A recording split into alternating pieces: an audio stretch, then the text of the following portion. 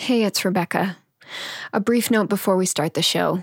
As many of our listeners know, Advice from Mom is a cross-country collaboration with my incredible Jewish mom, who is based in my hometown of Pittsburgh, Pennsylvania.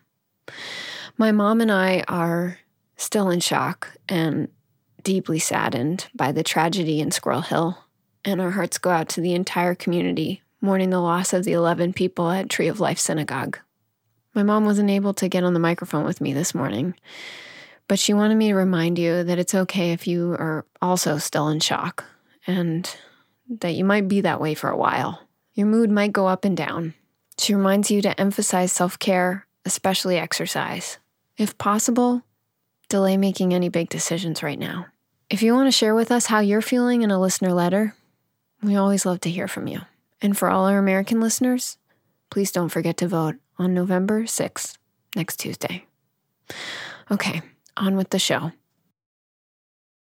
So, Mom, today is actually the spookiest day of the year. Did you know that? Yeah, and I've already decorated outside of the house to mark that wonderful spookiness. Oh my gosh, you're going to get so many trick-or-treaters. Oh, I hope. That's my favorite part. Well, you know what also Halloween is good for? What? Diving into our fears. I wanted to read to you a question that has a lot of fears that are spooky. Okay. Thoughts that are creeping. You're spooking me. You can do it too. We can make your voice sound like super creepy. Can you can distort it that way so I don't have to do it. Yeah, well, what would you want to say if you got to say something in a spooky voice? You can rule your own anxieties. Do you feel confused or down on your luck? You got a big life question or feel kinda stuck? Maybe you could use an encouraging hug or an extra heaping dose of some motherly love. Well, I'd like to introduce you to my Mama B. She's a therapist with a PhD. Prepare yourself to feel a lot more calm, 'cause it's time for Advice from Mom. All right. We are anxiety busting on this Halloween episode of Advice from Mom. Because being haunted by your anxiety does not have to be your reality. And my mom, psychologist and family therapist, Dr. Elizabeth Skibinski-Bortman, is here to help you get there with some tricks and some treats. And don't scare any of those little kids, though. Yes, be nice to those little children. And also, be nice to yourself. And remember that this podcast is for informational purposes only. It's not intended for diagnosis or treatment of any medical or psychological disorder. All treatment decisions should always be made in partnership with your health professional. All right, time to combat some fears. Here's today's question. Dear Mama B, I recently became aware of a seemingly bizarre tendency I have to rehash embarrassing moments from my past. For example, in elementary school, I made a gift for a girl I had a crush on and attempted to secretly slip it to her in her mail cubby, but I accidentally slipped it to the wrong cubby. It was quite embarrassing then, and for whatever reason, it still is all these years later. In middle school history class, while covering the Holocaust, I was called on by the teacher to answer a question. I misunderstood the question, and my answer unintentionally came across as culturally insensitive. I am still extremely embarrassed about it. Most recently, while at a wedding, I was socializing with some peers and posed a simple small talk inquiry that fell on deaf ears and dead gazes. The uncomfortable silence that followed is still embarrassing to me. The rehashing of these memories seems to occur randomly, or when I'm coping with random bouts of generalized anxiety. I've dealt with some form of anxiety for the better part of my life, and I've experienced panic attacks for the past several years. My anxiety fluctuates, as I'm sure it does for many others, and over time I've adopted some strategies to help me cope. But anytime I just have my thoughts to keep me company, like running errands or driving to work, an embarrassing moment will come to my mind, and it's as if I'm reliving it all over again. I get so absorbed in the memory that I get butterflies in my stomach, a sinking feeling in my chest, blushing, sweaty brow, the whole 9 yards. I'm honestly surprised that I can still get such a strong reaction to moments that happened so long ago that seem so inconsequential to my current day well-being. Is this some sort of PTSD? What might help me refrain from experiencing this in the future? I'd like to better understand why I'm having such strong reactions to these memories. Thanks ahead of time. Signed, Anxious in Ann Arbor. Well, Anxious in Ann Arbor, thank you. This question really spooks me out. I'm going to be honest, it gets my heart racing, and that's why I am so excited for you to get some good advice from my mom. Let's get right to it.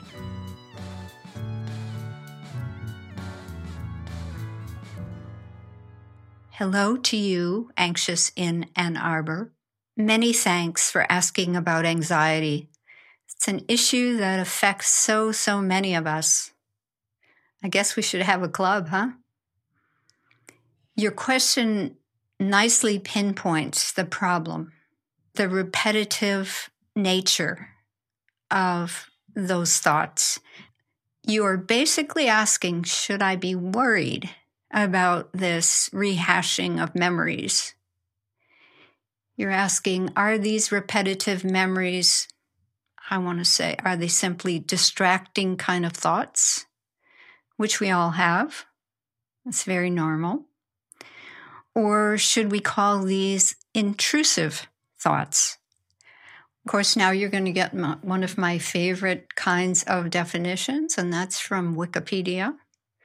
An intrusive thought is an unwelcome, involuntary thought, image, or unpleasant idea that may become an obsession. It is an upsetting or distressing thought, and it can feel difficult to manage or eliminate. So in order to explain to you some of the key concepts about anxiety, I'm suggesting a visual metaphor.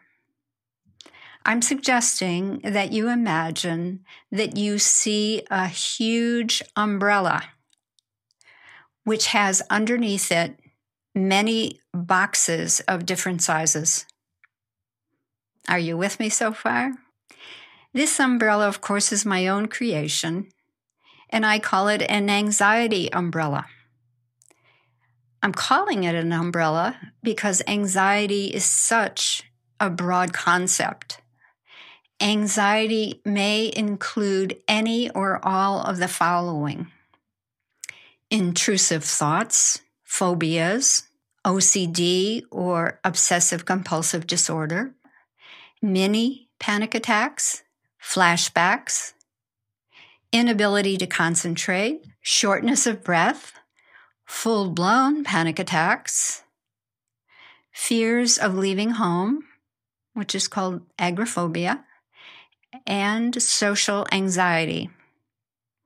So the reason that I've asked you or suggested that you create different size boxes underneath the umbrella is that each of these issues or problems could be large or small, depending on the individual's situation. So I want to talk about anxiety remedies and relief mechanisms. And they generally, in my mind, they fall into two different categories.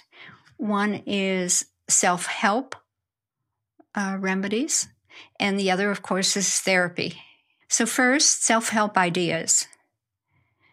Usually distraction from the source of anxiety is a very, very popular relief mechanism.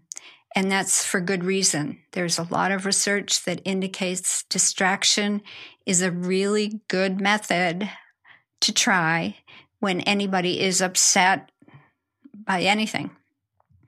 So it doesn't really matter how you distract yourself. So if you like to be outdoors, go outdoors when you're feeling the anxiety. If you're an exerciser, if you like to exercise, go and exercise. If you're a movie buff, go to the movies. If you're a person who loves to read, well, then read. If you're a reading person but you feel too anxious to read, then maybe you can write things down in a small colored notebook. If you work at this notebook for 3 to 6 weeks, and it can contain anything you like, any notes about when you feel anxious, what triggers you, how you got over a mini panic attack, how you distracted yourself, anything at all that comes to your mind about the anxiety. It's your notebook. So if after 3 to 6 weeks, it's not helping you feel a little bit better, then it's important to consider your other options. As many of our dear listeners have already guessed, I next will suggest talking therapy. So if you think about it, in order to break out of these intrusive thought patterns, you will be having to continually put yourself into uncomfortable situations. That's just the way it works. Doing that, putting yourself in uncomfortable situations, would be so much easier if you had a supportive therapist with you. And just a little bit of self-assessment, I guess it is, if you want to find out if you really do need therapy or not. One thing to ask yourself is, if your intrusive thoughts have been intruding upon your mind for a long time, that would suggest that therapy is an excellent idea. The longer term the problem, the more deep-rooted it becomes. It becomes ingrained. It becomes part of your habit and your daily life. So I suggest that you find yourself a good cognitive behavioral therapist who can help you work on those intrusive thoughts. CBT, or cognitive behavioral therapy, is especially effective with anxiety problems, anxiety issues, partly because it gets at the negative thoughts underlying the anxiety, and it teaches the person how to counteract those thoughts. And so you, anxious in Ann Arbor, you may be one of those rare people who can reduce intrusive thoughts on your own using self-help suggestions. It sounds like your inner voice is definitely saying, pay attention to this anxiety issue. Quite possibly, your inner voice is saying you're ready to deal with it. That could only be the sound of one thing. It's time for Mother-Daughter Pickleball. So, first off, Mom, the anxiety umbrella. Mm-hmm. You know I love when you use metaphors. Well, that's part of why I do it. But you know I am also critical of your metaphors. Okay, well, that's predictable as well. You have this anxiety umbrella, and then just anxiety falls on it. Hello, Mom, you need a metaphor for the anxiety too. I like what you're saying, because there's another kind of aspect to the metaphor, and that is what's happening on top of the umbrella. Mm-hmm. Forget about the various issues that it might be underneath the umbrella, but the important thing is, how severe is the weather above the umbrella? But why are there boxes underneath the umbrella? Isn't the whole point of the umbrella to keep things off you? Yeah, but you're taking the umbrella metaphor too literally in that way, because it's in this function, it is not even raining. Oh, it could rain, but let's just give me the benefit of the doubt. In this situation, everybody's familiar with an umbrella. I'm just workshopping your umbrella to make it the best umbrella it can be. I'm a designer, Mom. I need to make it the best. I'm sorry. And sometimes that's so tedious, darling. Well, no, but I also have an idea. I'm giving you the expert floor, but I have an idea. Go ahead. So just to really wrap your umbrella metaphor into your entire advice, I think what you're saying is what anxious in Ann Arbor really needs is he needs to protect himself from this. He needs some ways that he can create a shield. Some people get those umbrellas that look totally ridiculous. They almost look like a bubble, a half bubble around them. Maybe he'll get one of those. Maybe he'll get a golf umbrella. But the whole thing is that he needs to get an umbrella I love it. Because I love it. I love it. That's perfect. walking through severe Stormageddons he's not going to be able to arrive wherever he's going unscathed. He needs some sort of umbrella. But I think what you're also saying with the boxes is that there are he gets to analyze what's coming down around him. Mm. So, if you have these little containers, you can collect samples like a scientist. And you can see, is it general anxiety? Is it panic attacks? Mm-hmm. I mean, I'm trying to work with the elements of your metaphor to make it the best metaphor possible. I like it very much. And of course, learning about something that's so upsetting to you can very well make it less upsetting. So that, that doing that head work, doing that rational research, whatever you want to call it, due diligence, helps you to get a little perspective on it. And that's always a good thing. You can't just run in the rain and expect to analyze it while you run. I think that is a perfect, not perfect because you told me a minute ago nothing is perfect. But No. We can reach perfection. We just need to keep trying. No. And besides, nobody likes perfect people. So let's not go there. But it is a really apropos metaphor. And the protection piece is something we talk about all the time. And something that people don't even know how to do. And all that is to say that this episode of Advice from Mom is brought to you by the Acme Umbrella Company. Just kidding. Here's a quick ad from our actual sponsor, Green Chef. Green Chef thinks dinner should be planned around your life, not the other way around. Green Chef is a USDA certified organic company that is ready to send you easy to cook, delicious meals that you can feel good about. Meal plans include paleo, vegan, vegetarian, keto, gluten-free, omnivore, and carnivore. Oh, a carnivore. What's a carnivore again? Each ingredient is thoughtfully sourced and its journey tracked. From planting to plating. I got my Green Chef box this week. It was blissfully vegetarian. Wouldn't it be so cool if I lived in a world where I didn't even know what a carnivore was?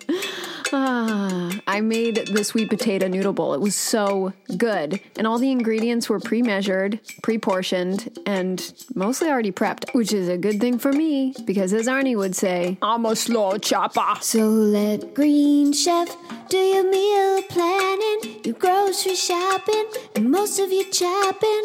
Week after week. For $50 off your first box of Green Chef, go to greenchef.us/pickleball. That's .us, not .com. So go to greenchef.us/pickleball for $50 off. Yeah, I think if Comnivore was an actual eating style, it would probably have to be someone who only eats while laughing. Sounds like a choking hazard, but also a lot of laughter that's a mentally healthy way to live. Green Chef, you in on this? You could do funny ingredients. Free idea, hey. Free idea, yay. All right, so Mom, for this question, I think it's really important to get another professional because this is like a meaty mental health question. I would say that's wonderful.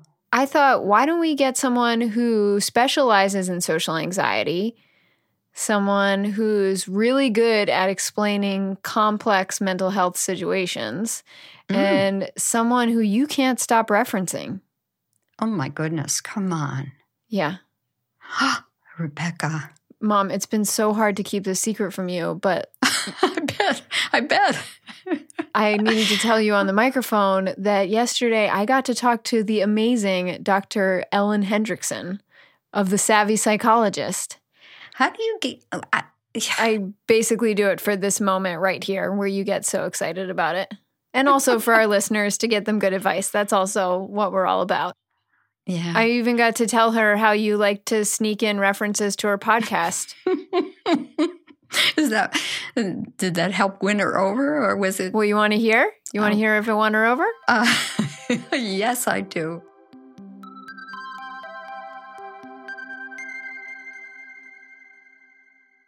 My mom loves your podcast so much, and she's referenced it on so many episodes. I kind of had to rein her in. Oh, I'm so flattered. That warms my heart. Oh, I love that. Yeah. And I was like, Mom, it's not that this isn't a good resource. It's just that, the whole point of giving extra resources in the show notes is for people to like discover a new podcast. And Right. You've referenced The Savvy Psychologist, like probably in the last 3 episodes. Yeah. Now she tries to sneak a reference to your show. She'll be like, well, I was listening to something. Something that will go unnamed. Right. I'll link it in the show notes, and she'll like try to sneak it past me. That's under the table recommendations. That's hilarious. Yes, I love it. But now we get to showcase you Hooray. in full Savvy Psychologist grandeur. So Anxious in Ann Arbor, I was delighted to read your letter because I know exactly what that is and have experienced very much the same thing. And I think this is way more universal than is talked about. So scientists call this experience an involuntary memory, of having an embarrassing memory pop back into your head unbidden, usually in a moment like you describe. So for instance, for me, like I usually get these when I'm bike commuting or folding laundry or something mindless. So the situations you describe are situations kind of like that when there's nothing else on your mind. Your mind can kind of be in a default mode of just thinking about whatever's at hand, and that's when these involuntary memories strike. Now, in pop culture, these are called cringe attacks. And my friend, the journalist Melissa Dahl, does a wonderful job explaining these in her book called Cringeworthy, A Theory of Awkwardness. And so I will refer you to her excellent book, and which is also, that chapter has also been excerpted online. And I think that's going to be in the show notes as well, so you can access it there. But the point is that this is really something that almost everybody goes through, that everybody has embarrassing moments and regrettable encounters from their past, and they do have a sneaky tendency of popping back in our heads. As to why this happens, that's unclear. It is not pathological. So you asked if this was a form of PTSD, and no, it's not. So don't worry, you don't have to give yourself a diagnosis. It's something that is fairly universal and well within the realm of normal. So no worries about that. In terms of how to challenge it, that can happen from 2 really different angles, and so. The first direction we can come at it from is a challenge, is to try to, get in the ring with these cringe attacks and really challenge that memory and how bad it is. So, for instance, you could ask yourself, okay, how many people has something like this happened to? How many kids have put a note in the wrong locker? So many people. This is, a story that's so common that it's almost become a cliche. So you are definitely not alone in this. And that's kind of the point, that we all have embarrassing moments. We all have regrettable encounters, and that connects us to the human experience. This is just part of, kind of the bumps and foibles of being a person. So that's one. How many other people has it happened to? Another thing you can ask yourself to kind of get in the ring with the memory is, a lot of these are years old, some even decades old. Do other people remember this as strongly as you? And I can guarantee that the answer is no, that because you felt mortified and, it was so embarrassing for you, it feels like it might be that you might still be in the spotlight, that maybe others might remember this too. But when we really think about it objectively, we can almost guarantee that no, it's just us, that we're the only ones who remember this embarrassing moment from years past. And the third thing you can do is to just kind of give yourself some good self-soothing. It's essentially talking to yourself as you would to a good friend. So if a good friend came to us with any one of these cringeworthy memories, we wouldn't say, "Ha, you're an idiot. I can't believe you did that." We would never do that. We wouldn't say the same things that we say to ourselves, to a good friend. And so to try to conjure a friend in the very same situation, what would you say to her to make her feel better? So things like, oh my gosh, that's so embarrassing. I'm really sorry that happened to you. Oh, this other thing happened to me. Or, oh my gosh, that sounds so common. I bet a million people have experienced that same thing. So really trying to talk to yourself as if you were trying to soothe someone close to you. So those are three angles you can take if you want to get in the ring with your memory and try to challenge it. Okay, so that's one angle. And then the other direction we can come at it from is to lean into it. Is when you're having, this is an opposite response, because in the first, those three questions, we are trying to kind of logic our way out of it, to try to argue with it, to try to minimize without suppressing the memory. And so here, if you lean into it and really just try to play it over in your head deliberately again and again, to really just run through this memory as if you're, watching a video, rewinding it, watching it again, rewind it, watch it again, your brain will get bored. And I think part of the reason that all these physical symptoms come back to you is because it feels so fresh, because the memory is unbidden and it replays intrusively. And so if you can bring it to mind consciously, if you can be with the one in the driver's seat rather than your memory just deciding to pop open this Jack-in-the-Box, and to run through the memory again and again and again and again on purpose, it will lose its power. It's kind of like when you first, like if you wear a watch, you put on the watch in the morning and you can kind of feel it on your skin. You can tell without looking at it that the watch is on your wrist because all your nerve endings are firing. But then the watch stays on your skin and your nerve endings get bored.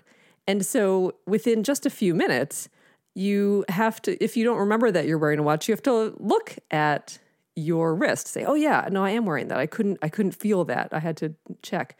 Same thing will happen with your memories. If you run through it, again, deliberately, on purpose, again and again, your brain will get bored and the memory will lose its power.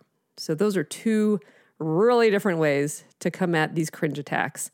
Quite honestly, I think the best thing to do is just to feel how it connects you to the rest of humanity. It's so validating and soothing to realize that pretty much everybody goes through this.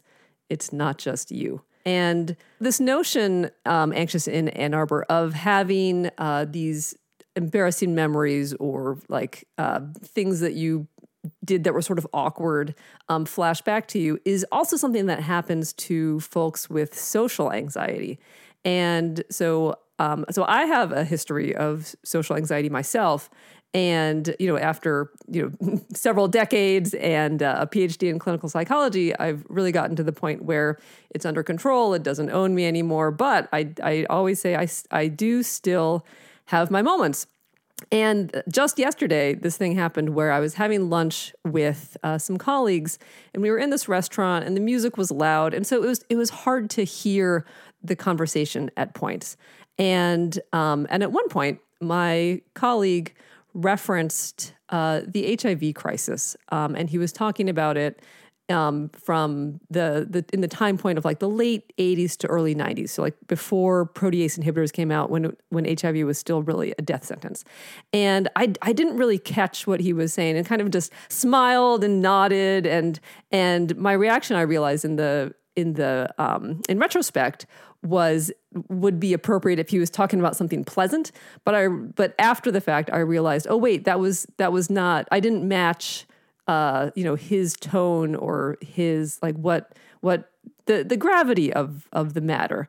And he let the subject drop, which made me wonder if he had wanted to say more, but just didn't because I was smiling and nodding. Anyway, and so for the rest of the day, that memory kind of popped in my head from time to time. And I was like, oh, I should have, I missed what he was saying, or I should have reacted differently. And that is post-event processing. I was I was relieved actually to be able to put a name on it. I was like, oh, there's that again. So knowing that it wasn't just me, like this is a thing, like a, capital T thing.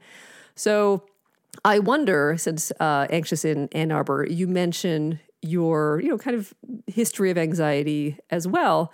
This might be a familiar phenomenon for you. And there, I would say, and this is what I tried to do for myself, was to try to challenge the perfectionism inherent in beating yourself up that way. So for me, I had to ask myself, is it okay that, given like the music was loud, like that you misheard him or you didn't catch everything he said? Like, is that so horrible? Do you really have to beat yourself up for, missing this comment or reacting, not perfectly appropriately?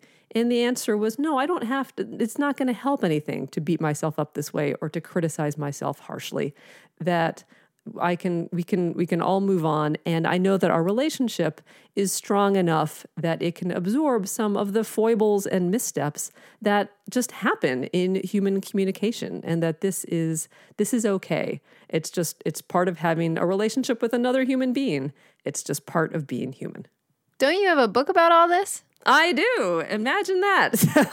So my book, yes, is about social anxiety. And so there I talk a lot more about post-event processing. So the low light reel after a social interaction, but also we talk about the anticipatory anxiety before social interactions, like why this happens, where it comes from, and lots of things you can do to try to quiet that anxiety and quiet that inner critic. And so it makes sense that the book is called How to Be Yourself, Quiet Your Inner Critic, and Rise Above Social Anxiety. Dr. Ellen, is the way I think of her, was so right when she talked about a process we call exposure therapy. It's kind of upsetting to think about, and people have to, gear up their courage to do it. But it's so powerful and so effective if the client is up for it. Yeah. So this is our Halloween episode, and you and Dr. Ellen just delivered Anxious in Ann Arbor a pillowcase full of good tricks for battling cringe attacks. Yes. So I wanted to give you, Mama, a treat to end this episode. Oh my goodness. She also said this really sweet thing that I just kind of felt like sums up our show in a way. And she said, I can tell in her letter afterwards, I sent her a thank you.